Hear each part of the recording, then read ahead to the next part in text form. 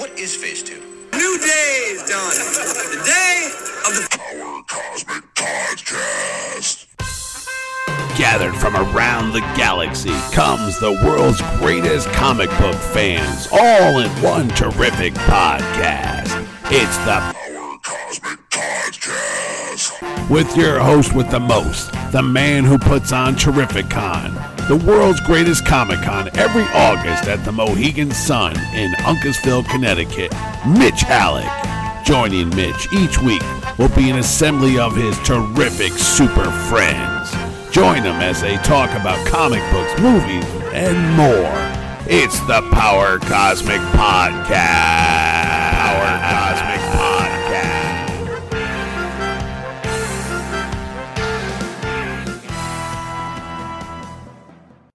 Hey everybody, it's Mitch and Jerry. We're back. It's March 31st, 2020. How are you, Jer? I'm good. Hey, when was the last time you shaved?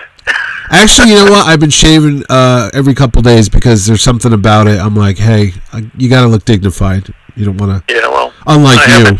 Haven't been out of the house in I think last week Tuesday to go to the post office really quickly, but I haven't shaved probably in a week and a half. No, I was going to do that for a couple days, and then it started getting itchy, and I'm like, no, I'm not going to do that. I'm going to go through with my head held high. So. Yeah, I just don't want to grow a beard, but I also feel like when I shave, it looks too grubby, too clean somehow. No, when you shave, it's like, I'm at that stage where a little bit of stubble, looks better than clean shaven. You got that Don Johnson thing going. Yeah. Yeah. I need something that maybe I should figure out what the celebrities do to keep it. No, I think they like actually a 5-day growth. No, they. My son had that. He has one of those clippers, those razors. Yeah. Right? There's an adjustment. You just put it on so it keeps that manly growth on your face. Not too short, not too heavy. Just right. The Goldilocks blade. If it's too much, like right now, I look kind of like I could be, I could be begging for money on a street corner, but then I could be begging. You for could money be. On a street corner. It's been few and far between. Well, right off the bat, for cigarettes now. Right off the bat, I'm going to start. What do you think about what's going on with the whole Diamond shutting down, currently putting books out, and then DC? There was a whole hullabaloo about. DC was going to put books out, but they were going to different printers. They were going to have different distributions, and then it was going to be digital. To be honest with you, today, as of 3 o'clock, I have no idea what's the game plan. Yeah, well, I think Marvel announced they were going to put books out digitally. Right. And I know people were mad about that, but I think it makes sense. It makes sense because basically, if you're stuck in your house, right, you want something. You're going to be watching streaming services for new stuff and everything. So you're like the kind of a captive audience. Right. I mean, obviously it's bad for stores, but at the same time, like if DC or I think Dark Horse also was announced the same thing, that they were going to try alternate avenues, and it makes me wonder if DC is going to self-distribute. Yeah. I don't know, but they could. Why not? Well, I mean, as far as those digital codes, I've been doing that here just to give people something to do and something, as a daily distraction. Right. Because I buy the regular Marvel books, and they always have those digital codes in the back, and I go, why do I need this digital code? I have the hard copy right in front of me. So I would never use them. And then a couple years ago, I remember it was a Christmas promotion for Terrificon. Right. I started giving them away, and people liked it. And then there was a time I would just put the codes out there. And I started noticing that people were like, oh, this has been used already. And I'm like, really? I just put it up 5 seconds ago. There was a follower of the Facebook page from the Philippines, and he was taking everything. Every time I put one up, he was taking them all. If I put 6 up, he took 6. If I took 2. If I put 20, he took 20. And I finally knew it was him, and I sent him a message. I said, hey, dude, have you ever been to Terrificon? I mean, it was meant for the fans. He goes, no, I live in the Philippines. I've never been to the U.S. And I go, okay, could you tell me why you're doing this? He goes, well, you're just giving those away for free. I said, yeah, but it was intended for one per person, not to be a glutton, not to hoard them all. And I was trying to give something back to the people that come to the show. He's like, well, I didn't know that. So I banned him. I blocked him from the page because I was really ticked. I noticed last week when I started this program up again, the daily digital giveaway, Guess who was right in first in line? The same dude. He didn't even change his name. I'm like, you could have come up with an alias or something. But I blocked him again. And the way I'm doing it now is I just randomly pick 2 or 3 names. I'll ask my wife or my kids. I go, here, just pick somebody's names. And we do that, and I'll send them a private message or a PM, and I just give them the codes. It's worked out so well, you know? That reminds me of a bit in a movie. Yeah. I don't remember what movie it was, but it was like some guy was like at a party and was taking all the food off of like the waiters, you know, the caterers' trays. That's Caddyshack. And stuff it in their pockets, and then the hostess said, "Why are you stealing the food? It's free." And he said, "Well, if it's free, I'm not stealing it." So, you know. Oh yeah, I get. Yeah, I know, I get it, but it is what it is. So I did Free for All Friday, where I posted 20 codes up for comics and 3 digital movies. Because again, I have the DVDs. I don't need the digital download. And sure enough, somebody started grabbing them before everybody else. Even though I put, please be respectful, one at a time. This isn't toilet paper. Let's be courteous to our fellow fans. Maybe you should try trading them for toilet paper. Well, this Friday I'm going to do trivia, and I'll post a question, and whoever gets the first answer. I think it's more fair in a way to have it be a competition. It's still free, right? Yeah, it's still free, but there's something about just one jerk taking everything. It's like, really? But you know that I don't know if you've heard that, where you buy like one of those gift cards at a grocery store. Oh, the code's already been accessed? You try to use it, but somebody's already taken the code. Yeah. They peeled the thing off and maybe covered it up again or something. No, my friend Rob at Herofied, he comes to the show every year. He lives in Stratford, Connecticut. He did the same thing. He bought a bunch of gift cards from a local drugstore, and every single one of them that they gave out was already used because somebody copied the codes. So I guess as soon as you buy it, they know? I don't even know how they do it. But well, I think that some of the stores changed that to where they have to authorize the card when you buy it. Or there's a scratch-off thing now, right? Yeah, they all had scratch-offs, but I think if someone scratched, for example, if you say you grab one while you're pushing your card around, you got time, you could scratch the thing off, take a picture of it, and then cover it with something else. Oh, really? You know, why not? I don't know how intricate this is. Look, like if you bought the card, do you look on the back? Is it like a little piece of sticky tape covering it? Is it, you know what I mean? Yeah. So I think they started now where they scan them at the register to make sure that they're not authorized until they're purchased. So. Oh, well, there's that. Well, I'll tell you what, this has been, I mean, it is kind of funny, the whole stay-at-home thing. Not funny for the reasons why, but for people like you and me, I've been home since 2007. I started working from home. So this is another day in the park for me. Literally, I'll get up, do my routine, walk the dog, come back, do some stuff for the show, answer emails, do phone calls, hang out with you, and then that's pretty much it. So now everyone's in on the act. So we got competition. The downside is that you can't, you don't have a break from it. No. Whereas in the past, like, I'd work and then, I'd go out to eat or something, or I'd get, so, I mean, I do miss that, but the biggest thing is just, when you're working at home, you generally have food at home. Right. But when they tell you not to leave the house, it's an issue. As you're watching the amount of eggs or your milk or something dwindling, then you go, you should have started raising those chickens in the backyard when you had the chance. I know. Jerry's Egg Farm. But yeah, getting back to the Marvel and DC thing, I was thinking, like, maybe, who knows how things will go when things, eventually return to normal.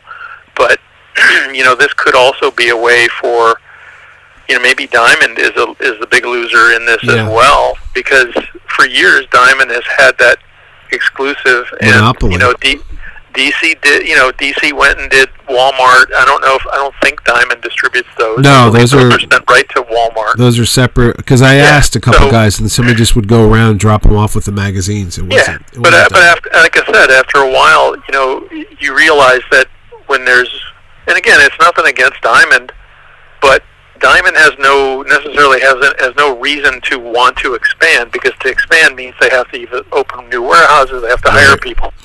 So their best bet is to stay stable, but that doesn't grow the industry. No. So it's possible with, extraordinary circumstances like this, that if DC or Marvel are able to direct ship to stores or direct ship to large accounts even, Yeah. and the large accounts could sub-distribute, I mean, that would be a game changer. And I don't know if that's going to happen, but it certainly could. I mean, Warner distributes DVDs. They, you know what I mean? They run the Warner Archive. Yeah. They, you know, Marvel has the same resources, no doubt. I mean, Disney must have, you know, some fan stores and things like that. So Right. there's probably an infrastructure. And again, Diamond, you know, all of our comics for a long time were printed in Canada. Yeah. And then when exchange rates would change, some of those printing plants are just over the border in you know, upstate New York or wherever. Yeah. But anybody can print comics. You know? Oh, I know. I mean, Trust me. if you're Marvel or DC and you're printing, you know, 80 titles, you could spread those around. Yeah. You know, so I mean, the fact that they're printed in one place is obviously a vulnerability if that place has a lot of corona cases and the printers are shut down. Maybe there's other areas where the printers are sitting there and, hey, we could use the work. So, I mean, it's a tricky one, you know? Well, we'll definitely see. It is interesting times right now. I know the movies a lot of major movies have been shuffled around, and I don't know where they're going to put the Black Widow at the moment, but we'll have to wait and see. Yeah. But again, that's for days coming by. But anyway, going back. What? How does that relate? I was going to say, I thought it would be interesting how things have changed. Yeah. Like when we were kids. Right. Now, you're a little younger than me. Yeah.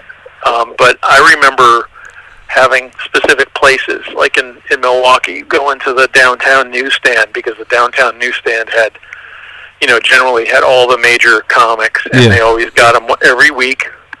So you'd make a trip downtown, you know, my brother and I, or friends or whatever, we usually would walk.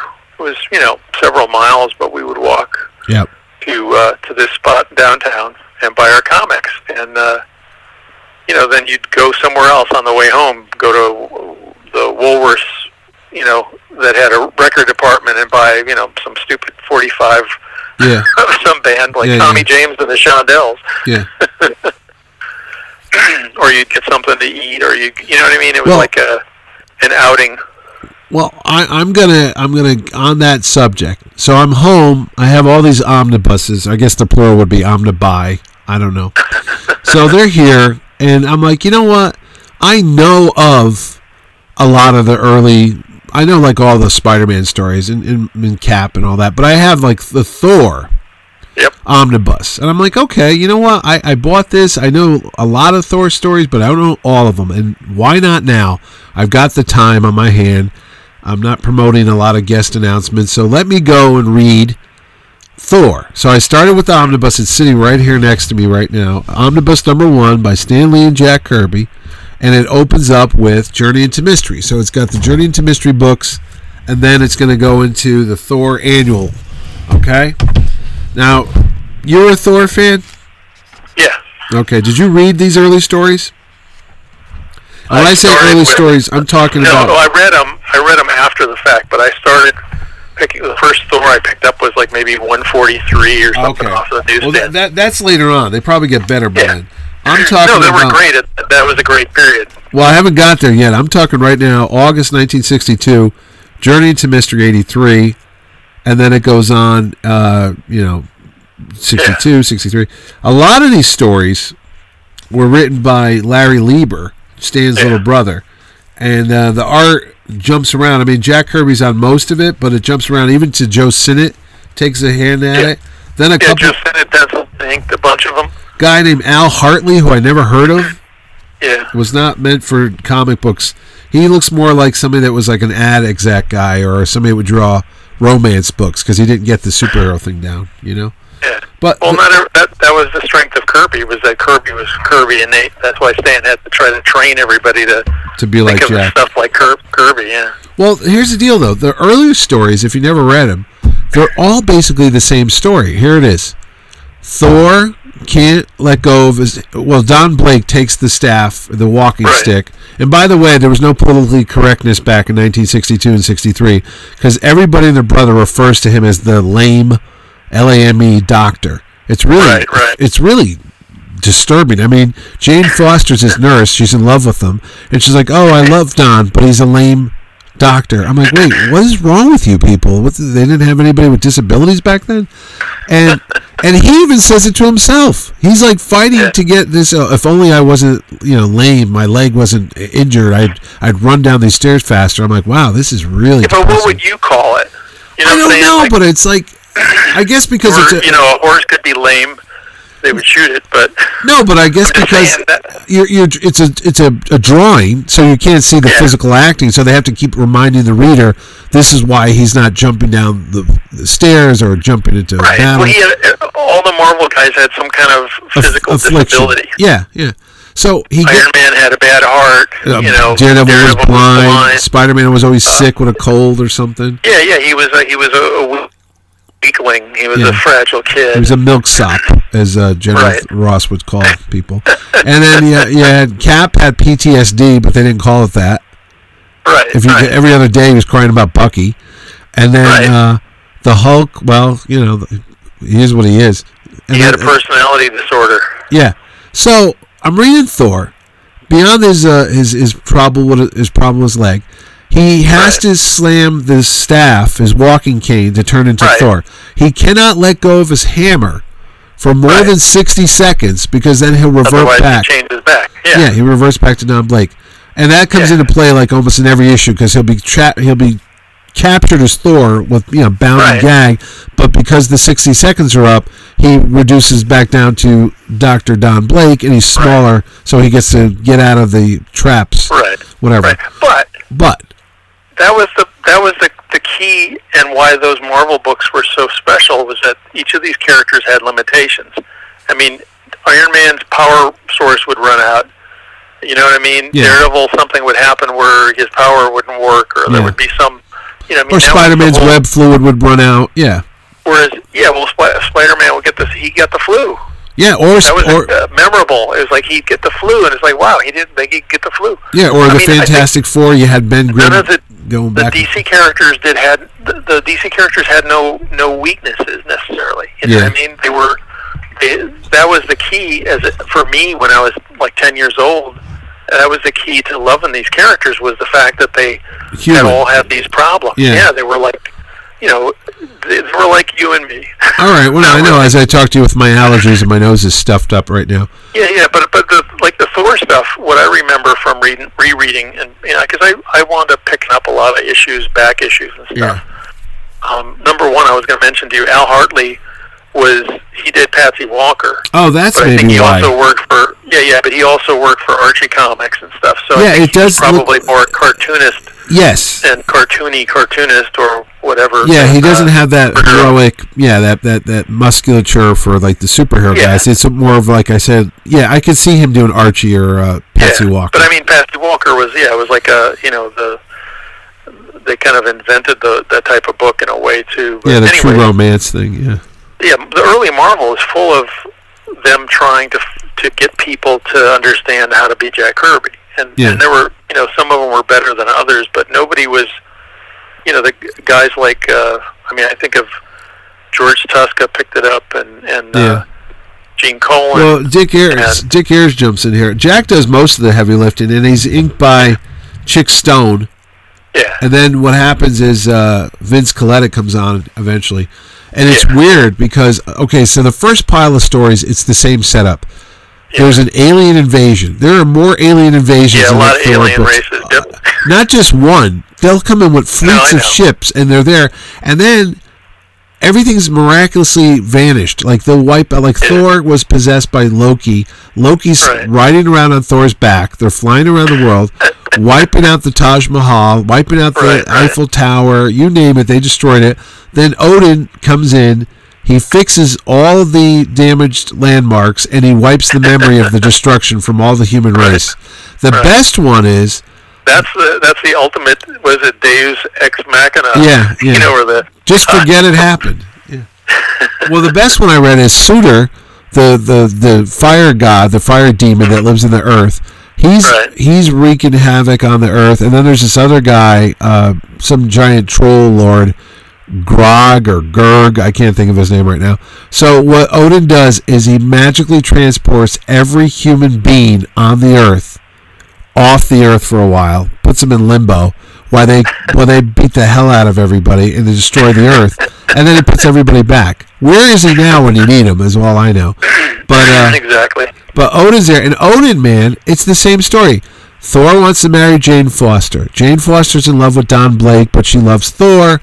But he's not allowed to marry Jane Foster because she's immortal, and Odin's mad about that because he's immortal, and Thor can't marry her because it's like a mixed marriage, and they don't want that happening back then. Well, it's more like royalty. Think about that. Oh, royalty. I was going to say it's more like different religions or something here. You marry a duchess, you don't marry a commoner. Yeah. So this goes on and on. Every issue is the same. Odin's having a fit. And I get it, they have to reintroduce the storyline to kids because the kids are too busy. They're hopped up on soda pop and chewing gum in the early 60s. I don't know what they were doing. But they got to keep telling you the same thing every page. It's like, by the way, Odin hates Thor's love for Jane Foster. It's just it's monotonous. And again, look, the thing is, though, if you compare that, like if you grab a copy of Superman or Batman from that same month, you will find not only the same thing, but you'll find it even a little more cookie cutter. You know what I mean? Like they would come up with a premise that was never meant to end. It was open-ended, and it had to have kind of special hooks so that, obviously, so Thor wasn't the same as Spider-Man, wasn't the same as, but Thor is kind of a cross between Superman and Captain Marvel, ultimately. I got the idea he was more like Superman in these early stories, because the stuff he would do, he would... Well, and Superman had met aliens every month, too, but then so did Batman in the... Thor would spin around really fast and manage to go into the 23rd century, because he fought the guy from the 23rd century. Was it Zark? What was his name? Zarko? Yeah, Zorko, or whatever. I can tell you right now what it is because I read it last night. And was that a Kirby one? Those were Kirby ones. Oh my God! I opened up right to that page. Yes, those are Jack Kirby, and it was Zarko the Tomorrow Man. Yeah, from the 23rd century. Kirby did something like that in the when he was doing the Challengers of the Unknown in the late 50s for DC. He had the Challengers sent through time and stuff. I mean, a lot of the element. Here's the thing. Another thing that Kirby wasn't drawing a lot of those stories. A lot of times he would do the cover before the inside was done, because Stan would have him design whatever bad guy. Yeah. So it's kind of an unsung aspect that you don't realize now. For the most part, people do covers after a book is done. Yeah. Generally. Yeah. Or at least after it's written. Well, there is a cheat in all these. The splash page, the opening page. Yeah. It's almost a reinterpretation of whatever the cover was. Like if he's fighting the Grey Gargoyle on the cover, in this issue you'll meet Thor's latest villain, the Grey Gargoyle. Don't pass this up. This is the book you've been waiting for. So then you open it up, and there's the splash page of Thor in battle with the Grey Gargoyle. This is it. This is the one you've been waiting. It's the same exact copy, and then the story doesn't even start until you turn that page, and then they tell you the background, the origin, and the setup, and all that. So you almost have two covers going on. A splash page used to be thought of as the second cover. Oh, it did? Yeah. Oh, I thought it was just supposed to be a dynamic image just to get your attention. This is almost it's almost like a footnote to what's going to happen. It's like, oh, by the way... No, it used to be that you'd open up a comic and you were getting kind of a second cover. Right. And that's what one of the other things that, like, again, when I was doing Superman, I used to think of this as because you're distilling all the comics you read as a kid and everything when you start doing them and yourself. But I used to remember thinking, like, okay, how do you start a Superman story with a Clark Kent page? Yeah. I never wanted to do that. I always try to come in either into the middle of the story or do a 4-page wrap up of something that you didn't need to have 22 pages for, and then segue into it, because again, the splash page seemed important, because if the cover grabbed you and you pulled it off the rack, right, and you opened it up, be like, oh, this looks good. Yeah. As opposed to opening it up and going, wait, why isn't Superman there? Or why Well, isn't I Thor remember there, when whatever. Byrne did Man of Steel. I always remember that. The cover, I can't remember what it was, but you open up and there was Lois Lane bench pressing a dumbbell while she was waiting for Lex Luthor. And I was like, well, that's a jarring image because she was just sitting there Yeah. at the workout bench lifting a weight. Well, she was questioning Clark Kent. Why did he, that was Byrne's way of making, here's why Clark Kent is buff, because he had the weight in his apartment. Oh, okay. I just remember Yeah, that image yeah. when you said that because I'm like, She was using his weights or whatever, and that was him as a way to cover for why Clark Kent was in good shape as Right. opposed to like. Well, Yeah. But then by the 80s, I don't think it was as important. yeah, it faded Again, away long ago. It wasn't as important because a lot of stuff was sold through the direct market around that time. Yeah.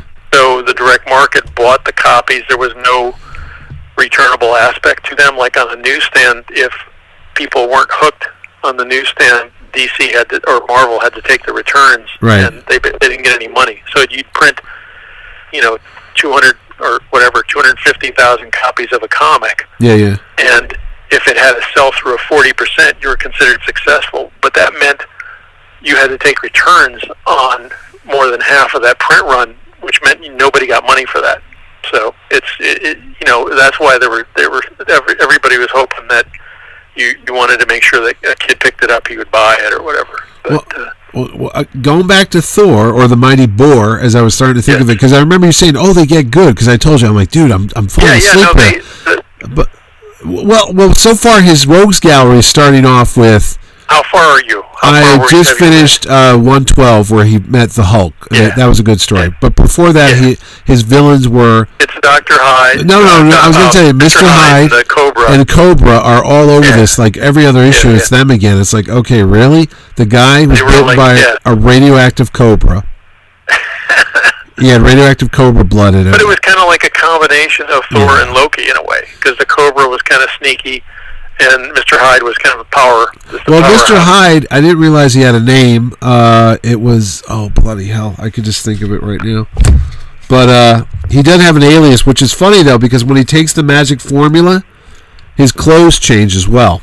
Yeah. Because Mr. Don't Hyde think was... about it too hard. No, I was doing a double take. 10 years old.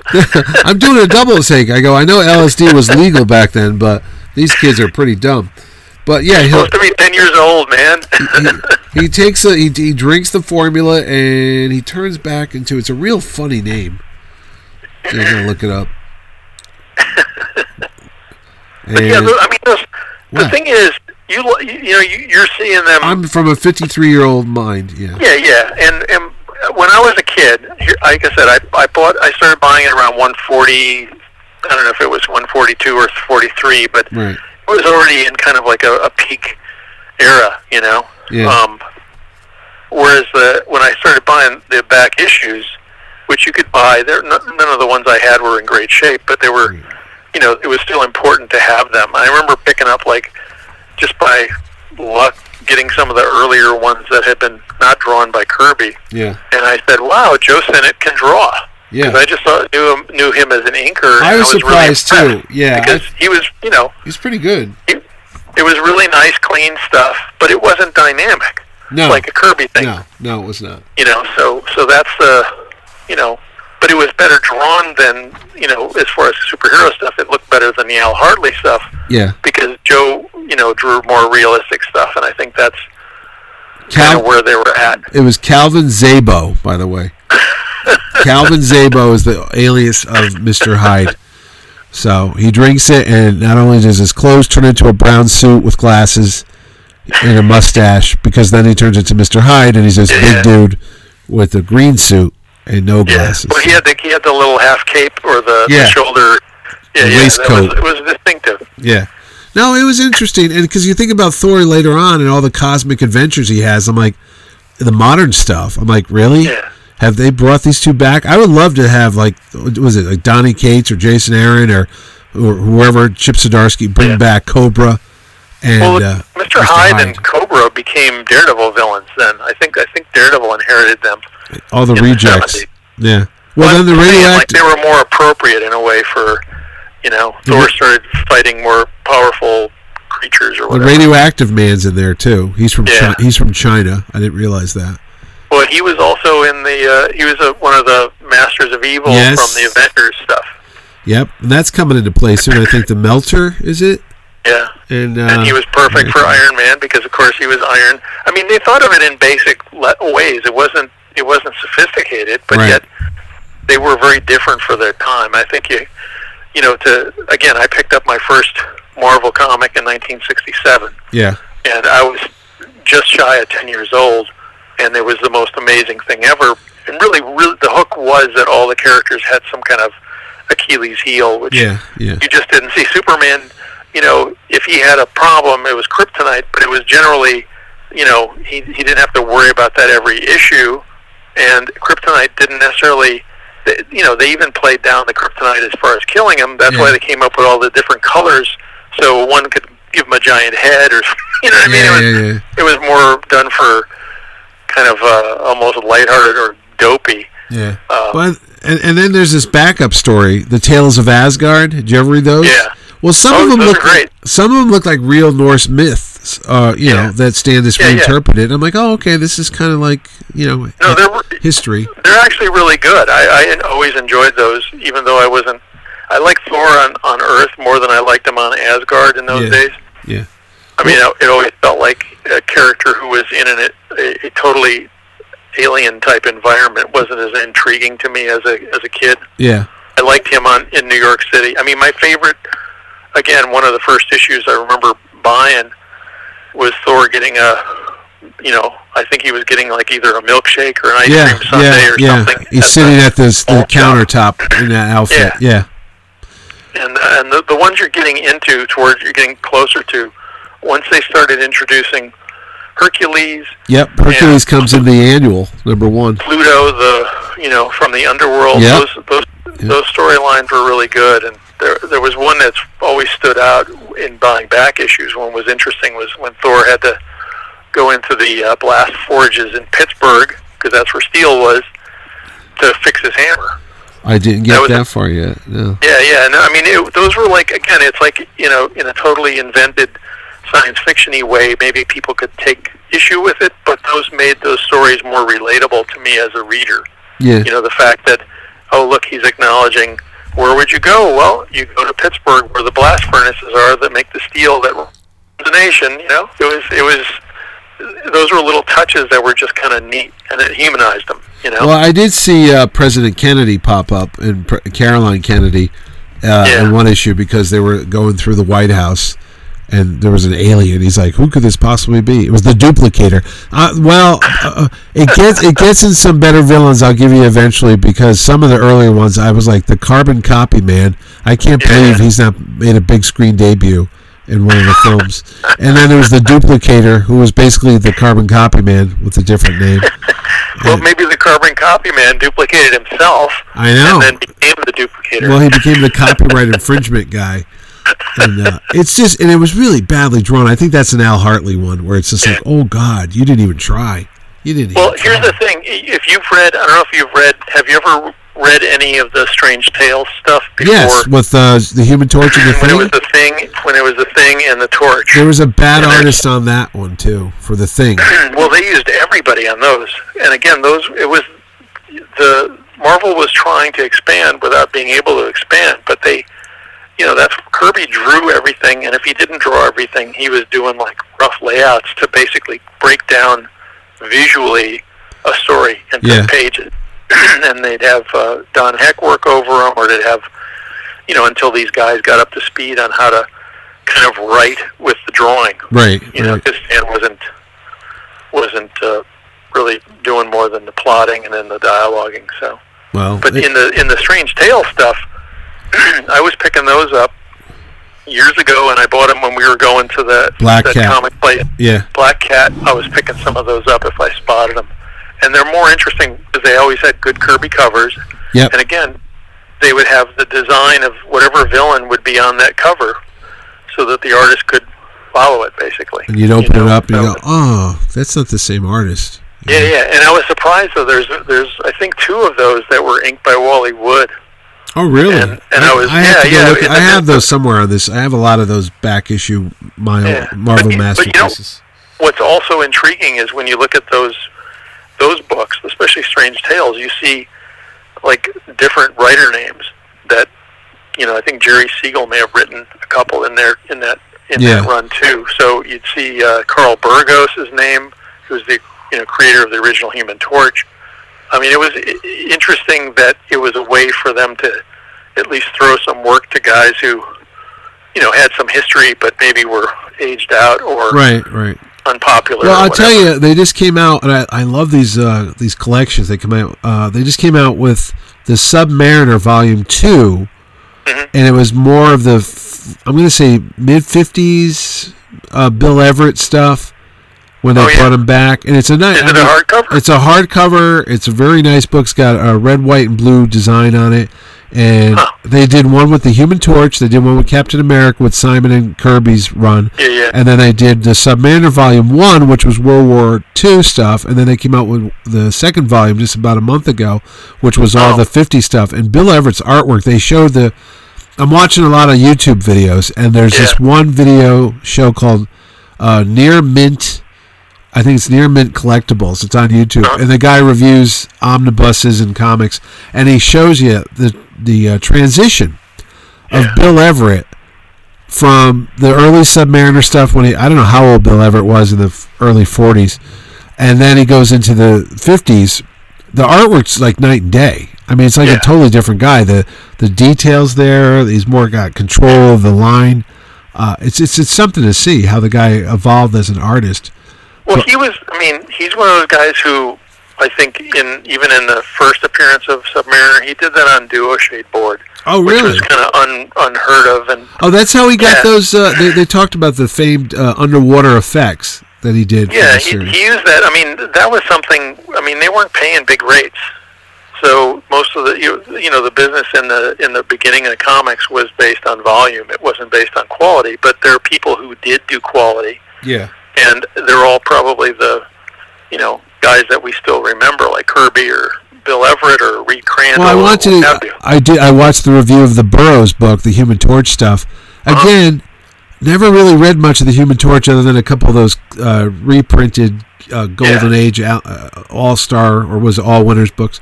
And those are all recreated art. Keep that in mind. That's somebody, not everybody's good at the recreations, but they would basically try to salvage a page by either lightboxing. Oh, really? Because that's interesting you say that, because I saw that in the back of my one of the books I was looking at the other night, and it showed the original page that was all kind of messed up, and then the recreation underneath it. I'm like, oh, that's interesting.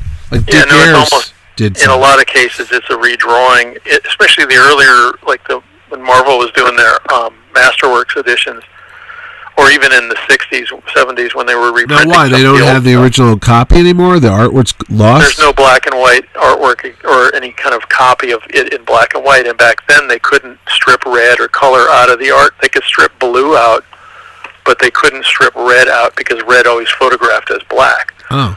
So they'd have to, like DC did this with their early... Yeah, didn't you tell me that? Like those treasury stuff. Yeah, the big treasuries. They had people tracing them. Yeah, they had, like DC had the... people like I remember Pat Broderick told me he did that was his first job at DC. They were part of like I don't know if there was the Woodchucks or something, but they were in the production department with giant pieces of vellum. Yeah. And they would trace over the like a photostat of the original comic book page. Right. And so they were ultimately just were redrawn stuff. I wonder if a lot of people even realize that. Probably well, not. I mean, when you look at something like that, you have to then think, well, this is really no better than someone taking a blue line from an original and doing your own version. Over. No longer, right. It's like a complete full step away from whoever originally drew it. So. Yeah. Well, I mean, it's archival stuff. I mean, they don't have that footage. They don't have those pages there too. But you can do that now, and you can do a little better job restoring stuff. But you're still restoring from a newsprint printed comic. Yeah. Which isn't great printing to begin with, so you're not getting any subtlety in the line work or anything that would have existed. And and again, if you're looking at Bill Everett, like the '50s stuff that he did, he was still using like some of the Duo Shade craft tint board. Well, the colors are also way different too, because they're jumping off these pages. It's beautifully printed nowadays, but bright white, heavy stock. Right, yeah, it's white paper that reflects right through the color. They don't desaturate them. I think on Twitter there was a little thread about that. Someone was posting images from the printed comics versus the collections, and they're like, why don't they just desaturate the pages? Right. And I suggested, they could certainly desaturate the color, but what they'd be better off doing would be printing a actual percentage of either gray or yellow over the whole thing. Well, put a filter on it, because that would take it back to what it looked like on newsprint, which was a creamy color. Yeah, I was just going to tell you, that Submariner book you just did like 2 or 3 weeks ago, the Snapshots book. Yeah. That had like a I don't know how he did it, like a screen over everything where it was all that yellowish. There was the color itself. I didn't realize it when I was drawing it that it was going to be a retro color job, but it was interesting. And the guy's name was Espen Grundetjern. I'm probably mispronouncing it, but he did a great job on it. The cover, especially, I think the cover I did, whatever the variant 125, it just looks like an old book, which was kind of cool. So the cover is what sold me on the idea. But it does have that look to it. Because even when I go look at my old books from the 70s and the 80s, well, not so much the 80s, but the 70s, all the bronze stuff, it's on newsprint paper. It's dull.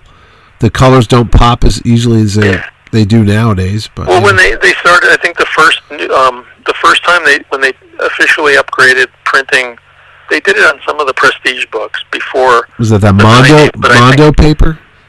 It was Mando paper, but it was basically I think we talked about this before. The big difference is the old printing press was letterpress, and it was an oil-based ink, and it was a metal plate, and the plates had to be oiled. So a little part of the oil transferred to the newsprint, which darkened the newsprint. Even though the newsprint was already kind of like a cream color, the oil would take a little percentage of gray just because it was oil. So the color, the paper would get knocked down. So when you printed red on top of it, it was actually red with, say, maybe 5% gray and yellow added to it. So it changes the whole palette. Right. So that's what's like if they try to do something that's accurate to the original comics, to color it without all the airbrushing and all that stuff, and they do green and blue and all the primary colors, it's too bright on offset printing because they're not taking into account the fact that the old comic pages, even when they were new, picking up a comic like in 1980 or 70, the newsprint was so dark that it knocked down the color even as late as then. But, if you ever pick up an old comic, you can see something from the 40s and see that the comic is aged and maybe the newsprint's even more orangey or something. Yeah. But that was never white. In other words, even when that 1940s book was new, that newsprint was still, cream color. Gray. Right. Yeah. I mean, it's a paper that you used to see stuffed in a, like crumpled up in a package. Yeah, right. I mean, it was the lowest common denominator of paper. Yeah. Well, I don't know. It's going to get good. So going back to the original topic here, Thor, the Mighty Thor. You're telling me to stick with it because I'm going to get to Hercules that's how this book ends. It ends with him meeting Hercules in annual number 1 or King Size Thor 1. And then it's going to go into the next wave. Yeah. Yeah, and I think that run it continues. And also, I do have the next omnibus. This ends with issue 120. What's cool is after that point where you're at, like it goes through Thor with Hercules, and Hercules is a great pompous character. Yeah. It's there's fun stuff in there, but there's also good story stuff. And I think Thor was really good up through maybe the Wrecker stuff in the when Bill Everett was inking him. Oh, really? And then it got a little science fiction-y, and it was kind of hit or miss to me. But see, when I was a kid in the 70s, I remember John Buscema was doing Thor. Yeah, he was doing it. And it was one of those books you didn't get. I mean, when we would go to a store, you would be like, I love Buscema, so I would buy those books. No, but I'm just saying, from a story-wise, I remember my friends and I would always joke about Thor. It's like, I voweth thee not to fight but with this. I thought that was kind of cool. But now, you were older. I was like 7, and we were like, no, that's like reading Shakespeare. I'm not touching that book. So.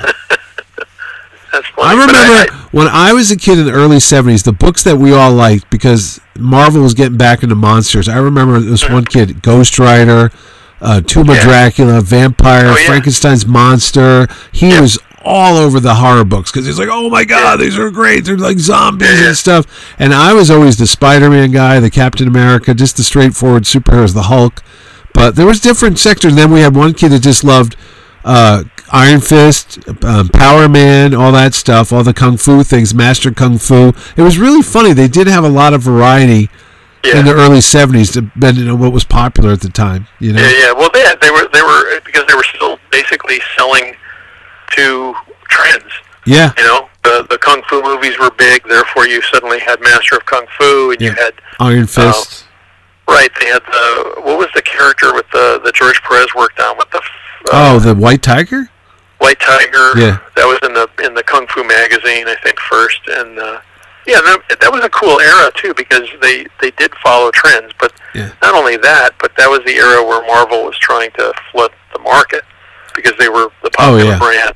Well, I remember when we talked those to magazines when I was a kid. Yeah.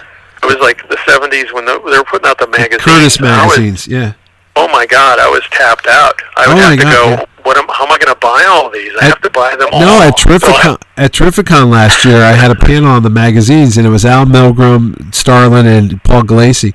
And they talked about that. They said what happened is Martin Goodman, somehow he bought into this Curtis magazine publishing company, and that's how they got into the black and white Conans and the Kung Fu and the Punisher. Bought Marvel. Or Curtis bought Marvel, is that what it was?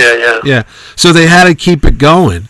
So they would, and Starlin was joking about how he would write for some of the books, and that's where they came from, and you could get away with a little sex and violence more. You could show a little nudity. Yeah, they weren't code approved. Yep. Yeah. And that's why the monster books, I think, were more effective, because they didn't have the code approval. They didn't have to. Well, they reprinted those recently too, and I didn't think they would come out well because they were black and white, but with the Conan too, I picked up the reprint of the Conan one. It looks really good. I don't know if they had the film or the plates. Did they do them in black and white? Yeah, they're all black and white. Well, the reason they look decent is because you can take a black and white scan. Oh, just shoot a stat. Did they recolor them? No, they're not recolored at all. Yeah, because here's the thing. The magazines were bigger. Yeah. So to do it comic size, you're getting a little reduction, which is going to improve the line quality. But it's also just done from black and white, and it was printed a little better, right? Because they were able to do halftone and wash screen, the tighter screens and stuff, because they had so the printing itself was better, right? So that's why you're probably getting a better result from it. No, it's really well done. I mean, if next time I see you, the Savage Sword of Conan omnibus was nice. I didn't pick up the second volume, but I got a deal on the first one. It was like $60, and the cover price was like $125, but some guy sold it to me for $60. It's great. I mean, you can see it's John Buscema, Ernie Chan is inking them. Starlin's got it. Oh, you have the original magazines? Yeah, I have probably like 4 boxes of all the Marvel magazines downstairs. Well, I know Scott Martin collects all the Planet of the Apes magazines. Yeah, Planet of the Apes. I was just going to mention that. Mike Plug did Planet of the Apes. Those were great. And P. Craig Russell did a lot of those too. Yeah, well, Plug had done. He was doing the wash work. The gray wash on his stories, and it was just really beautiful stuff. You could tell he was enjoying it. Yeah. But there was also the Marvel did these. That first Star-Lord, obviously. Yeah, I got that over here. Yeah. But beyond the horror books, they also had what was the they had the Howard the Duck was a magazine. No, that didn't come out till later. I had those. But I'm saying, sitting right here looking at the first issue here. Gene I'm not saying Cohen that, but the magazines actually, the Howard the Duck was coming out in the later 70s. Yeah, they had the Hulk magazine. Yeah. They had the Howard the Duck magazine. Hulk, right. Yep. And then they had they would do those Marvel Premiere magazines. They would have like Kiss and the movie adaptations. John Beatty's first work, uncredited, he was helping out. I think Bob McLeod was inking the Howard the Duck, and he was helping Bob with some, I don't know if he was helping him with whether it was Zipatone or doing, some menial task or whatever, but I remember him doing that he was pretty young at that point. But I think Bob was in Florida, or he had some connection somehow, either through Mike Zack or something, but Yeah, the Hulk magazine. If we were doing our video podcast, Jerry, right now I'd have to bring all the bag. I just reached behind me because I was doing this the other day. I was on a video podcast and we were talking about comics, and I just made a mess here. But in my hands right now is from October number $1 Howard the Duck magazine. Stanley proudly presents a Marvel magazine. And it is, let me tell you the year. It is 1979. 79, okay. And it's Jim Shooter, editor-in-chief, Rick Marshall, editor, Ralph Macchio, not the Karate Kid. Mark Grunwald is insulting editor, whatever that means. Yes. Roy Thomas, probably worked on the... Well, hold on. Roy Thomas is consulting. Lenny Groh, production manager. Nora Macklin is design director. John Romita Jr. is art consultant. And we have the following: Joe Rosen, Jim Novak, Mike Higgins are letterers. Peter Ledger, David A. Lichter, Dale. I don't know what that. Ed Norton. So what? And then did Ledger do the color? He was the color. No, it's black and white. Is it a black and white magazine? It just says staff and such. But I'm looking right now. Here's the artists: Bill Mantlo, Mike Golden, and Klaus Janson on the first story. Second story is Bill Mantlo, Gene Colan, and Bob McLeod. And the last one is Bill Mantlo, Gene Colan, and Dave Simmons. Yeah. And that's the artist on this particular book. Yeah. And so you're saying some of this work is not all Bob? It's a little bit of John? Oh, no, it's not that. It's that I think Bob gave Beatty a break and John was helping out. I mean, it doesn't mean the guy was drawing it for him. It just means it's really nice. He could have been erasing the pencils so that Bob could do the washes or something like that. But that magazine ran a while. Yeah. Oh, I remember this, page 63. This was a big deal when in 1979. Sexy. Huh? Sexy stuff. Sexy stuff. You got a topless Beverly here. Yeah. And they're in bed. I mean, I was like, how old was I? 11? This is pornography when I was a kid. Well, pornography for me was when they did Savage Tales #1 as a magazine. Yep. In 1971, maybe. Yeah. That was right around the time that they were trying to do the Spider-Man magazine. Well, they still have Dracula, because in the back there's an ad here for Dracula by Marv Wolfman and Gene Colan. 64 blood-curdling black and white pages of adult fantasy. Yeah. And other fearsome features on sale in August. Yeah. No, the line had trimmed down by then, but it was still around even into the early 80s. And then they did Epic, which was their version of heavy metal, really. Yep. And Archie Goodwin was the editor of that, and he was editing the Marvel magazine stuff, I think, in 1980, because I went to New York after I'd already done, I'd agreed to do All-Star Squadron. Yeah. Made a trip in December of 1980, like a week before John Lennon was shot, actually, which was weird. But I went up to Marvel. Late November. Mike Zeck, what's that? Late November, because he got killed on December 7th. Yeah. I was there in the beginning of December, because I went for an illustrator's workshop, which was Bob Peak and Mark English and those guys. Movie poster, Bob Peak? Yeah, they did a workshop where you could. It was a 2-day thing. It was like I think it was a Thursday, Friday, or something. Right. And then in between, Mike Zeck and John Beatty, I met up with them. I'd never known. I knew John through like fanzine stuff, but we met up with him, and they took us up to Marvel, and I got to show my painting samples to Archie Goodwin, because I really wanted to paint covers for the magazines. And I showed my painting samples to Archie, and I was really hoping. And Archie goes, "I like your painting samples, but your comic samples are really great, and I'm going to show them to Jim Shooter." And I'm like, So Shooter came in, and he goes, "Yeah, I think we could give you work." And I'm like, I just agreed to do All-Star Squadron for DC. So that kind of set my path. I was just hoping that it was not an exclusive contract that I would be able to do. Because Marvel was the only one doing painted covers, at the time, and I really wanted to do color work. So it just was funny. But Archie was editing the Hulk magazine, whatever was left, and I think he ushered in the Epic magazine stuff, and then they did Weird World. And you mentioned one of those names you mentioned was the guy Peter Ledger was, I think, Australian. Yeah. He did the a lot of full color coloring, like when they did the Weird World book. Mike Plug drew that, and Peter Ledger did the color on it. He colored a lot, maybe the movie specials as well. Yeah. He was definitely like an interesting choice. He definitely had more of a painter background or something, and that was a very exciting time. And you're talking about, again, if anybody worked in regular comics in 1979, 1980, you would want to work on the magazines because the printing was better. In the comics, that was like the low point in comic printing was really probably from 78 through about the advent of the flexographic, because the presses kept breaking down. Right. And the presses were, at that point, from maybe the early part of the century. Yeah. So no one was manufacturing new presses, new letterpress. So as they break down, they would scavenge the broken down one for parts for the other ones. But year after year, more of those presses were breaking down, and they were just, that they kind of went. They had to go with a different printing thing, a source or whatever, at a certain point, because they didn't have enough presses to print all the comics. Well, but it was the low point, really. That was, newsprint was expensive.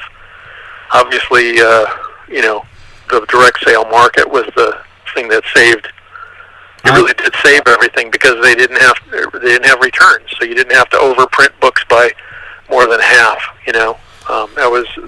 That led to better printing. That led to really it was a lifesaver for the whole industry. Well, here's something for you. As I reach back for my Howard the Duck magazine, we all know how painful that could be. I just found my Soupy Sales limited edition magazine that I don't know how I got a hold of this one. And I'm looking in the back, and there's an ad here. I'm going to post this up on Facebook. It says, "Your idea for a TV program may be worth $1,000 to $5,000 or more," says Leslie Goodwins, leading Hollywood director of Sunset Strip, A Star Theater, and Maverick. No special talent needed. That's us, buddy. All subjects considered. Send brief ideas to complete. Well, and there's an ad right next to the 8mm monsters. Your own movies and slides for all projectors and viewers. You can buy an 8mm projector for only $4.98. And here's why you want it. Ready? You can get 50-foot reels or 200-foot reels. You can get The Blob, starring Steve McQueen. The 4D Man, starring Robert Lansing. I never saw The 4D Man. Oh, it's an interesting one, yeah. My Son the Vampire with Bela Lugosi. Never saw that. Dinosaurs with Ward Ramsey. The Giant Claw. I don't know. Then there's the Three Stooges are listed here. As Malice in the Palace. We Want Our Mummy. I know that one. Spooks. Ants in My Pantry. Grips, Grunts, and Groans. I don't remember that episode. And then Idle Roamers. And the price is $1.98 for each movie, or 3 for $4.98. If you want the 200-foot complete movie, it's $5.98 or 3 for $14.95. And the thing of it is, I don't think any of these are talkies. I think these are all. No, they were all silent. So 8mm. Yeah, there's no sound on this thing. They added sound at the end of the 8mm era. Yeah.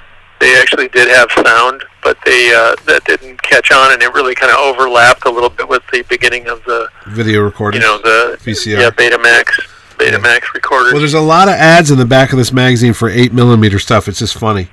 You can get monster movies and all the rest. They were edited versions too, as I recall, because a 200-foot reel really, I think, would give you at the most maybe 20 minutes. Oh. Because the old, as I recall, when I had my 8mm. You know what? This magazine. 50-foot. Yeah. It was like a 50-foot reel or something, or no, it was a 25-foot reel. But you'd film it, and then you'd get to the end, and you would flip it over. Yeah. And then when they processed it, they'd split it down the middle, and that way you got a longer. I think you got a 50-foot little reel of film. I'm wondering if this magazine I'm holding in my hands, I got to check the publisher, has anything to do with Charlton, because on the back cover there's Record Riot, 60 smash records for $2.98. includes top pop rhythm folks, music galore, complete record library, blah blah blah blah blah. But it says money back guarantee. Here's the address: Hit Records, P.O. Box 151, Derby, Connecticut. Yeah. And there's no zip code. They probably took an ad. I mean, they probably took an ad out. And who knows? Maybe they printed. Soupy Sales Magazine. Yep, right there. If they could have printed that Soupy Sales Magazine, Yeah, that's a winner. I bet that's worth at least about a nickel. I have a lot of stuff here in Mitch's basement world here. We'll have to do the video thing next time because it's scary down here in my bunker. I have a table set up here. A lot of weird stuff. Stuff.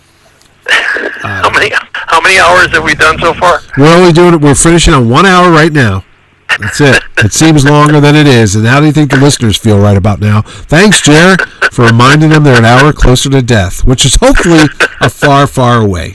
All right, that's it. We're going to wrap this one up here, talking about the mighty Thor, and then Jerry's history of newsprint paper. That's right. It's like a bad David Letterman episode. Tune in next week. So when we hear about the origins of the toothpick, what's the best? I'll try to do like a flying drop kick and hit you in the head. No, get banned from your show. You could be Crispin Glover's.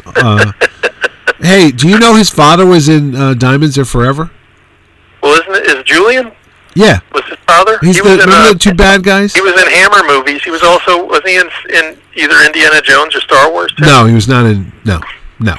No, that's Julian Glover. That's no relation. That's not who his father was. So. No. Oh, okay. Because I no, but if you watch, do you remember those two guys from the Diamonds Are Forever? Mr. So-and-so and Mr. I can't remember their name. They were really 70s. I haven't seen it in a while, so. Oh, it is what it is. But that's his dad. Oh, okay. So that I can see because I just watched the what? Quatermass and the Pit. The what now? Which was a Hammer movie. With Vincent Price?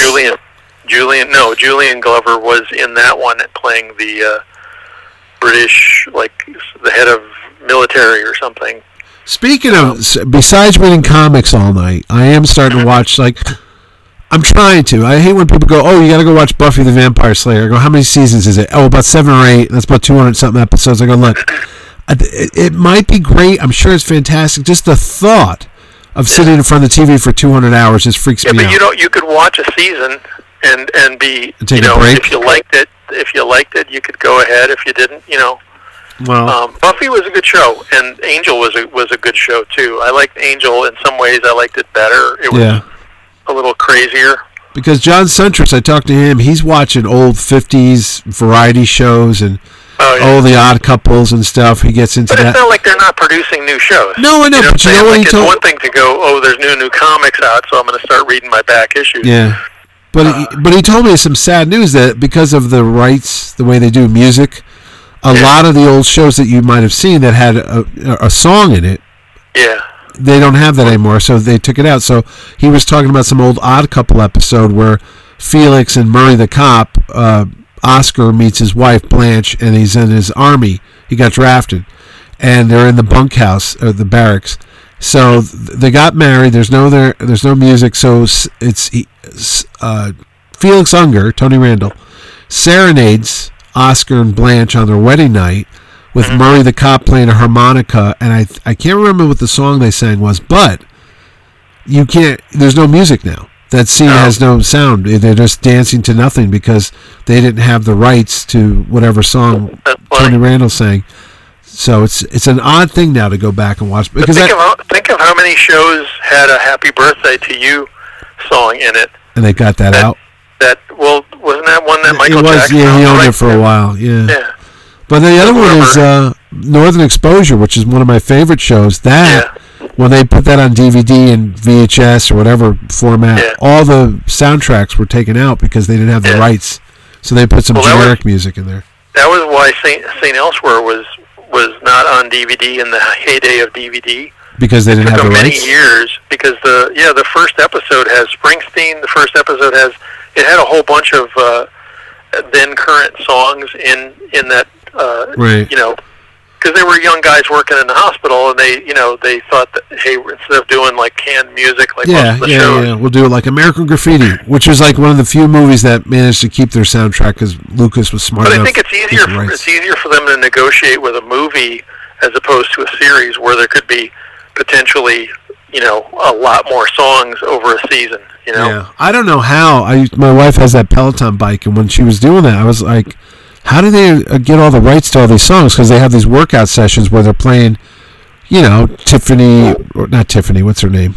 Yeah. Taylor Swift, and all this, Those are all things that are, for the most part, were written with digital rights already included. Well, she does a lot of older. There's some older ones that do Springsteen and Rolling Stones. The battles for when the DVDs were coming out. The battle was that none of the artist agreements included digital rights because digital rights didn't exist so that was renegotiated. Gotcha. I think that's what happened, is that maybe the first couple of them they had to negotiate individually, but then I think they had to go to the it's an interesting thing to watch a show that you remember having a certain song and now it's not there. Like, wait, what? Yeah. Well, I think about when I would read Stephen King books in when they were coming out in the early in the 70s or whatever, and I remember he'd do a lot of lyrics, like little shout outs and quotes from Rolling Stones songs, and there was always like a little music rights thing for the lyrics, right? And that really, I don't remember that seemed new with him. I don't know if other authors were doing that at the time, but I remember him using Rolling Stones for The Shining. Not The Shining, for The Stand. Yeah. And it seemed like a major thing at the time, but I'm sure the world's kind of contracted to a degree from doing that. No, I mean, like when I was, when we went into, you drove me into to do that interview for the Crisis TV show. Yeah. And the guys doing the footage wanted me to draw, and they couldn't show my iPad. I had my iPad with me because I thought, because Apple didn't have the rights. I had to look at reference or whatever and stuff, and they were like, "Oh, can you get that out of the picture?" And then anything with any kind of logo had to be removed because it would require them to either negotiate or pay for a product placement. And I'm like, in the 70s, the big thing was, oh, look, you could draw like at Marvel, they could throw McDonald's in the background because that reflected real life. It wasn't like, oh, this is a proprietary trademark. It was, in theory, good for McDonald's to be reflected in popular culture. And, in the 80s at DC, we weren't allowed to do that. And I always thought it was weird. It was like, oh, you can't use McDonald's because that's a trademark company. And there's like, that's where my first issue of second issue of Infinity Inc. took place inside of McDonald's, and I had to change everything. Well, wasn't that the same guy that told us that the reason you can always tell who the bad guy in a movie is because when Apple allows the products being used, the villain or the bad guy will never use an Apple iPhone because they don't allow that. So if you're watching a movie and you see a suspect or a character you think that might have done it, and he's using any other type of mobile phone, he's the killer. If he's got an Apple, he's not the killer. That's funny. Yeah. Well, what I've noticed is it's true. Like when I was watching that Sneaky Pete on Amazon, and I was seeing people using iPhones and stuff, but then I'd see people like, wait, someone's using a flip phone? Yeah. And I was like, oh, I get it. Because if you use something that's like obsolete, it doesn't really have to work because it's a movie. Right. It was interesting. But it's weird though, because like you couldn't use the any kind of product thing, and I kept thinking like, well, heck, how could you draw any classic scene of Times Square in 1942 and not be able to use the giant signs? Well, even in Captain America, when he runs out, the first Avenger, he runs out into Times Square at the end of the movie. Yeah. He's downtown Manhattan, and they have those billboards. They have the Coca-Cola sign and all that. Yeah. But I swear I saw it on one of the cable channels that was running, like TNT or TBS or whatever, and they had blocked out a lot of the ads Were they blurred out? They were blurred out. Yeah, I was like, because when I saw it on my DVD, they're there, but if I go to watch it on TV, like the ads for this, I think there was an ad for The Simpsons. That's gone. Yeah. A Coca-Cola thing might have blurred. You know what's a famous one is Grease, the movie John Travolta and Olivia Newton-John. Right. When they would have, they're at a malt shop, a soda shop. Yeah. I didn't know what was going on because I would watch it on TV, and they're in the malt shop with Dee Dee Khan. She's about to sing a Beauty School Dropout. Well, behind Sandy, Sandy's the character. There was this weird giant red blurry thing, and it was you could tell it's a Coca-Cola logo because it's got the red and white swoosh thing, you know. But they had they blurred it out with like Vaseline or something on the lens. I don't know what it was. It was just this distracting, fuzzy, blurry blob behind everyone's head. I'm like, what the hell is that? And it was the Coca-Cola. That is kind of weird. Well, I thought I saw something just a day ago or whatever. I was reading, maybe I was reading the Hollywood Reporter, but it's something about some movie or some show had to be delayed because they had to digitally remove one of the characters was wearing a Simpsons T-shirt. Oh, get out! Really? Yeah. So I mean, I understand it, but it's crazy in that everything. Again, it's the IP. Everything's an IP, and everything. Therefore, if you show it, there's no sense of.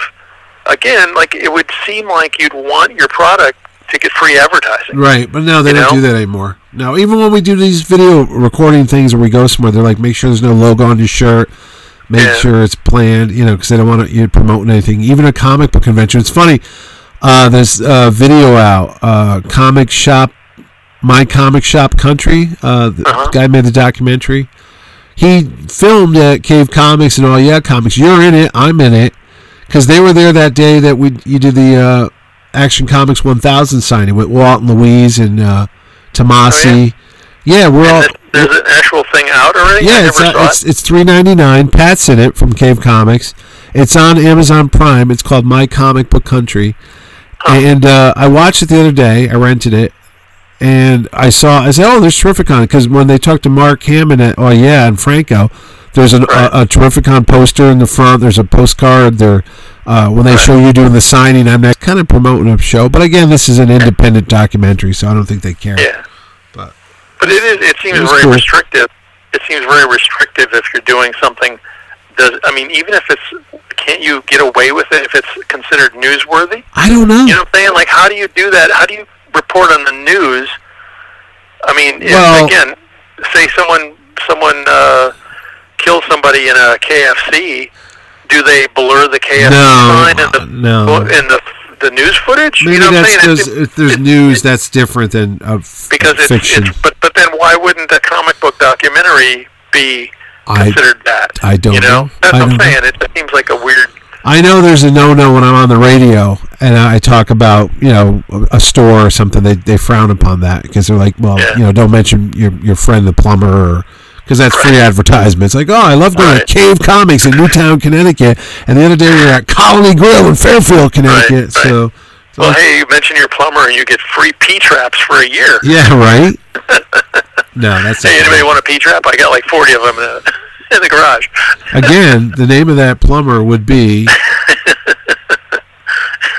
Acme Plumbing. Anyway, I'm going to wrap this up. We've been talking for a while. But hey, we should do. I mean, it's not bad to do a shout out to the fact that we missed being in Colony. No, we missed being in Colony Pizza. Colony Grill. I missed that one. And Post Road. And the Candlewood Coffee. Yeah. I mean, I hope these places are able to stay well, I know around. Colony's open for takeout. You can still get pizzas. Yeah. It's But I think the coffee place must as well. But obviously, people can't come and sit in there. So. No, not at the moment. No, and hopefully, like I said, this resolves itself soon. Because if I read more Thor, my eyes might start bleeding. But it's fun. It's fun. After Thor, I'm in the middle of reading a bunch of different omnibus. Yeah. I'll pick up one and start reading like 30 stories in one, put it down another one, because I'm not getting my new comics. You should send me a picture of your ones. You said you have 2 volumes of those? No, I didn't get them yet. I want to buy them. They're on cheap. Here's another plug: cheapgraphicnovels.com or In Stock Trades. I think they're only like 50. When did they come out? They're already out. They're already out. Oh, okay. I was trying to buy. Which one? I was wanting to read some of those Werewolf by Nights, and I had like maybe 10 issues. I never saved the other ones, I guess, from the later run. Oh, I had that one. That one actually, you can get that in the secondary market. That's still cheap. That's like $40 for the entire run. Because I thought one of those was out of print. The Tomb of Dracula's was way up there. That's the thing with these things. If you don't get them when they're out, I'm kicking myself. I lost. I don't know how. I think one day we were cleaning up the dining room, and I had still boxes.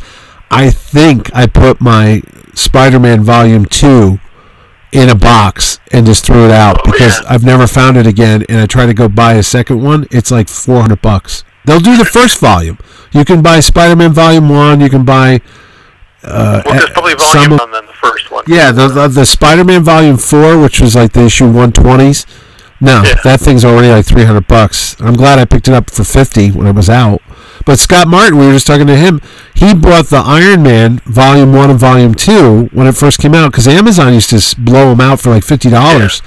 Those are $300 each now on eBay. Oh, wow. Because he was talking about buying, he likes the Marvel Milestones, or is that what they're called? The thinner ones? No, the Masterworks. The Masterworks, because you could hold them, he said they're easier to read, because the Omnibus is way about 8 comic pounds. proportion size, so they fit on a shelf.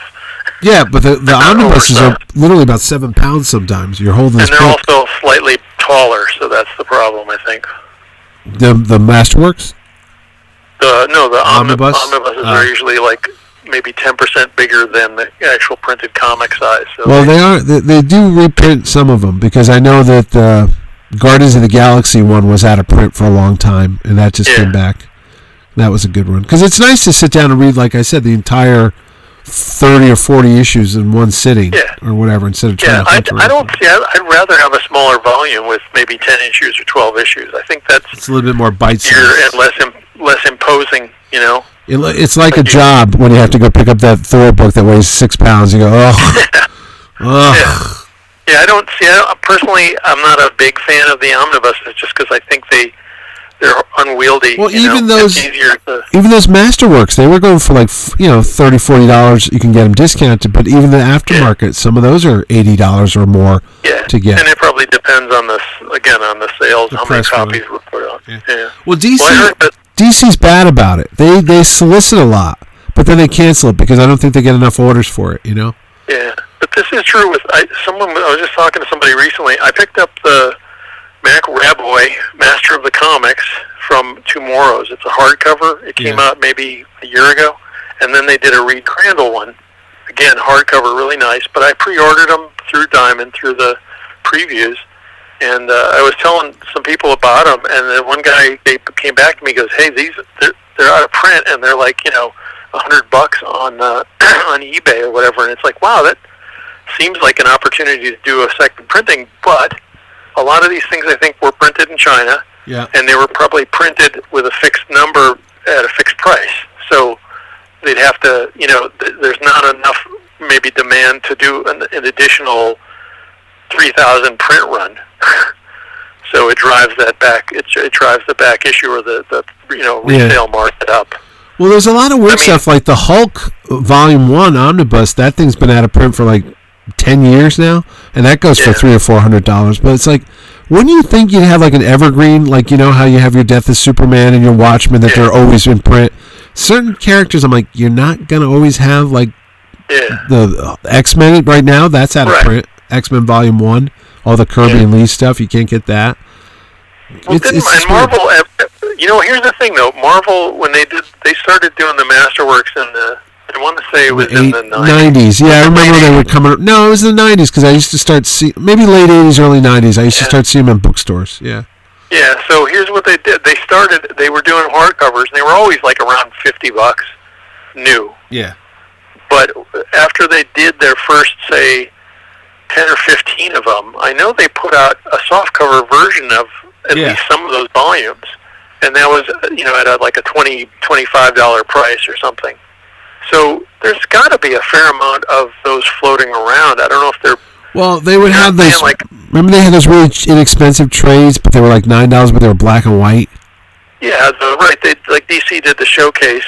Yeah, I have your All-Star Squad. The only one I have is black and white, and that's like Marvel did a phone Essentials. book. I have a couple of the Essentials. I have the Tomb of Dracula Essentials, and I have the Wolverine one because they were printed in black and white, and those both look good in black and white. Yeah. I think I have the Essential Human Torch, the Essential Dracula, the Essential Ant-Man. Yeah. Avengers. Yeah, I those were good because, as reference, they were good because they were black and white. They were, you know. But Marvel's doing a second line now. They call them the Epic Collection. Do you know what these are? Uh-huh. Yeah, you were just in one of them. I think they had your Captain America story reprinted. They're black and white. There'll be a certain subject matter. I'm sorry. They're not black and white. They're color. And what they do is it's a trade paperback, and they'll say, okay, this is Captain America meets the Avengers or the Invaders. So they'll grab like 7 or 8 stories that from different people, different eras that have to do with that theme, and they'll put them in one trade, and it's only like $23. It's not a lot of money. So what one did they do at mine? They just did your the one that you and Roy did last year with the. Oh yeah, those were all the one, but that one was. That was like 2 weeks ago. Yeah, those were all the new ones. Yeah, but they do. Those weren't retro ones, but they were the ones that they printed for the whatever the 80th anniversary.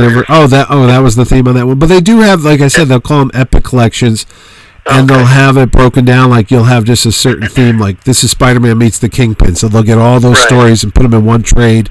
And yeah, no, that's kind of a cool idea. Yeah, Daredevil's done that too. Like if you want to read certain Daredevil storylines, you could just pick up those, and they're not that expensive. You can get them for like $18 on eBay or Amazon. But even those when they go out of print, dude, they're worth big money. Like they had Moon Knight. They did 3 volumes of Moon Knight. Bill Sienkiewicz one, Doug Munch, and then there was a couple others. I bought the first volume because it was a collection of those Hulk magazine backup stories. Right.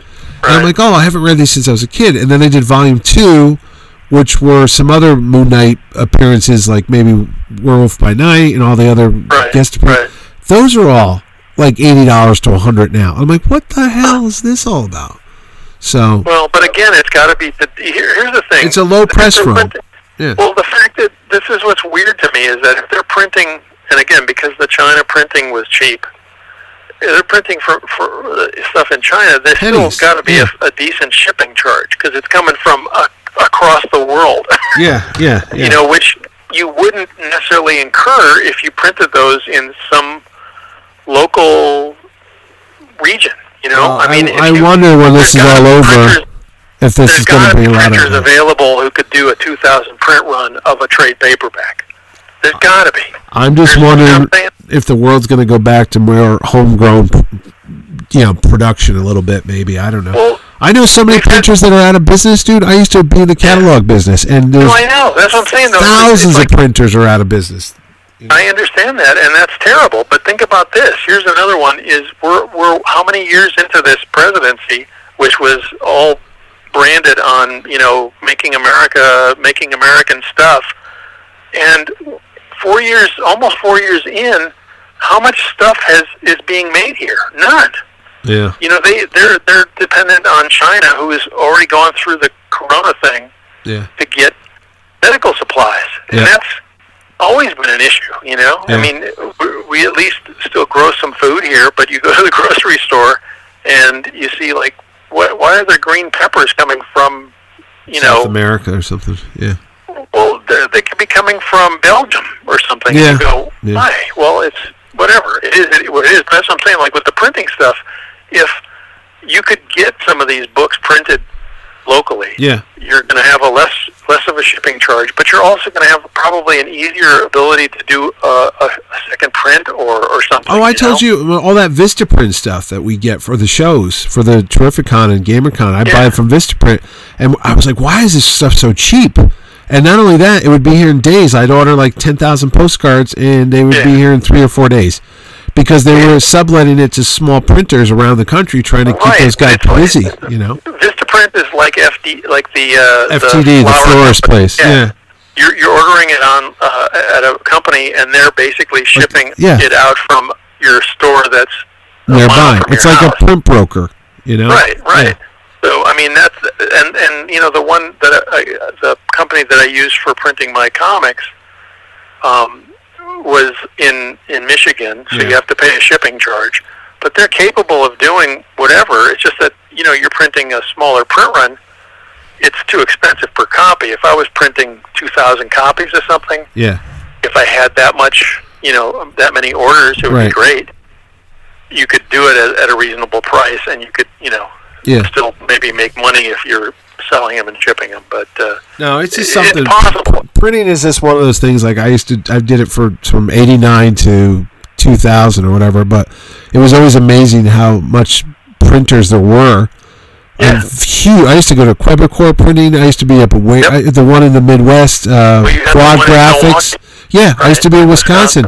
That was the industry for the entire county. Everybody worked at the Quad Graphics place. Right. They Well, all they wore print- brown suits. Yeah. Again, though, in those days, they printed stuff like they would print magazines. Oh no, they were print. Oh, Playboy, which by the way, they just ended the print thing last week or 2 weeks ago. There's no more Playboy magazine; it's out of business. Which is like, oh wow, Playboy's out. Me letting my subscription lapse. Yeah, that was you doing it. No, but I would go to these places that would print Sports Illustrated, Playboy, Sears catalogs. They also ran regional ads. That's the thing people don't remember is that if you bought a Playboy in the Midwest, it would have a different ad selection than what you got on the West Coast or whatever, which allowed more regional business. Well, somebody told me years ago, I think it was the R.R. Donnelly, I used to go to that printers, and they would print Playboy, and they would show me, on the cover they had like little stars. Right. And I said, oh, what is that? And somebody, the folklore would be, oh, that's, what Hef would think of whoever the model was that month, how many stars he gave her. What that was, it was meant where it was printed, yeah. So you could tell if it was printed out in Chicago, if it was printed out in Philadelphia, if it was printed in the West Coast. So there was, and then based on that, you were right, they would have guys that would sell ads to that Pacific area and say, oh, you're going to do something in Massachusetts, buy an ad on this page and that page. But all that's gone too, But think of this as a not to extend this too long, but as a comic distribution source. Right. If DC and Marvel, as we started talking about how they're seeking alternative maybe methods, what if DC and Marvel start doing local ads again? But they could if they could print regionally. I mean, I would love that. Files digitally. I would you send files digitally. You print up, a couple thousand copies in Chicago, and those could be distributed within a couple of state territory or whatever. I mean, I don't know. I think what Nick does over Nick Barucci at Dynamite, he does his books like I think a week or two, and they don't do great volumes of press run. They do small press run. But I would give Nick ads for Terrificon, and he would put them on the back cover. Right. And I thought that was great because I was like, hey, if you're going to do a show in the Northeast, advertise in the comic books because that's where your audience is. They're buying the books every week. Put it on the back cover. But I don't even know if Marvel does ads anymore. I don't see ads. Well, maybe Read Expo, something huge. They're not doing much. They're not doing much advertising at all. It's all house ads. It's house ads, but it's also if it's an ad, it's like, oh, here's the Marvel characters selling Frito-Lay. No, or it's Disney product. It's like Disney. Well, I'm just saying T-shirts. that the ads that like DC's done that, where the ads are, if you're turning the page, you think, wait, is this part of the comic? And it's like, oh wait, it's for some product. Yeah, it's for So it's a weird thing, but you might see a movie ad once in a while. Yeah, a lot of movie ads. Rarely. Yeah. Rarely, but that used to be some kind of money for them, and I know that with Marvel, when Marvel's shipping hit lower than whatever those thresholds, they would ship stores copies of comics for free. Just so that I'm sure it was so they wouldn't have to return the advertising money, because when you're selling ads, you're selling it based on a specific circulation, and if the book or the books or the line doesn't hit that number, you either get copies out for free or you have to return the money. Yeah. So, oh, wow. I mean, I'm sure it's a harder business to do, but by the same token, if you could buy a regional ad for your convention, and it was cheaper than buying a nationwide ad, that would be a win. Yes, it would. Yep. So. Well, you did bring it back to the DC thing, which was great because you won the award for putting us back on track. After 1 hour and 90 minutes later, Jerry brings it back home. Full circle is what we like here at the Power Cosmic Podcast. It's all about symmetry. So there you go. So I'm going to wrap this one up, Jerry. We'll be back next week. Same bat time, same bunker channel. And next week we may be video. May be up for doing a visual one. I'll have to put pants on next time. as I sit Well, here in the basement. Well, how much shows? it depends on Where how I'm many. at. I mean, we want to start monetizing the show, Jerry. So we got to get the ratings, we got to get the money, and sex sells, and that's what's going to happen. I'll set my iPad with the camera down in the basement where I have my workout stuff, and I'll There you go. just You could I'll do that, and I'll- you could make a green I'm screen. lifting. You could do stuff. Yeah, they can pay extra Can I? for that, and it's a separate charge if they want to upgrade to see us. Well, my background, if I do this from here, from my drawing table, my background has a spinner rack, and it has my Popeye curtains and some toys along the top. Well, my So- spinner rack is about 3 feet in front of me right now. I've been staring at it this whole time. I'm like, oh, we could just reach in the spinner rack, pull out a book, and talk about that. Then you got to make sure you don't put anything with your Social Security number visible in the Yeah, background. yeah. Off the rack, we'll call it. Off the racks. All right, that's all I got. Okay. Say goodnight to the people, Jerry. Yes, take care, everybody. Stay safe. Stay home.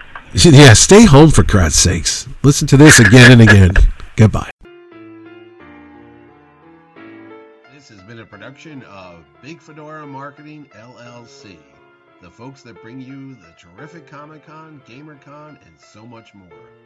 Thanks for listening.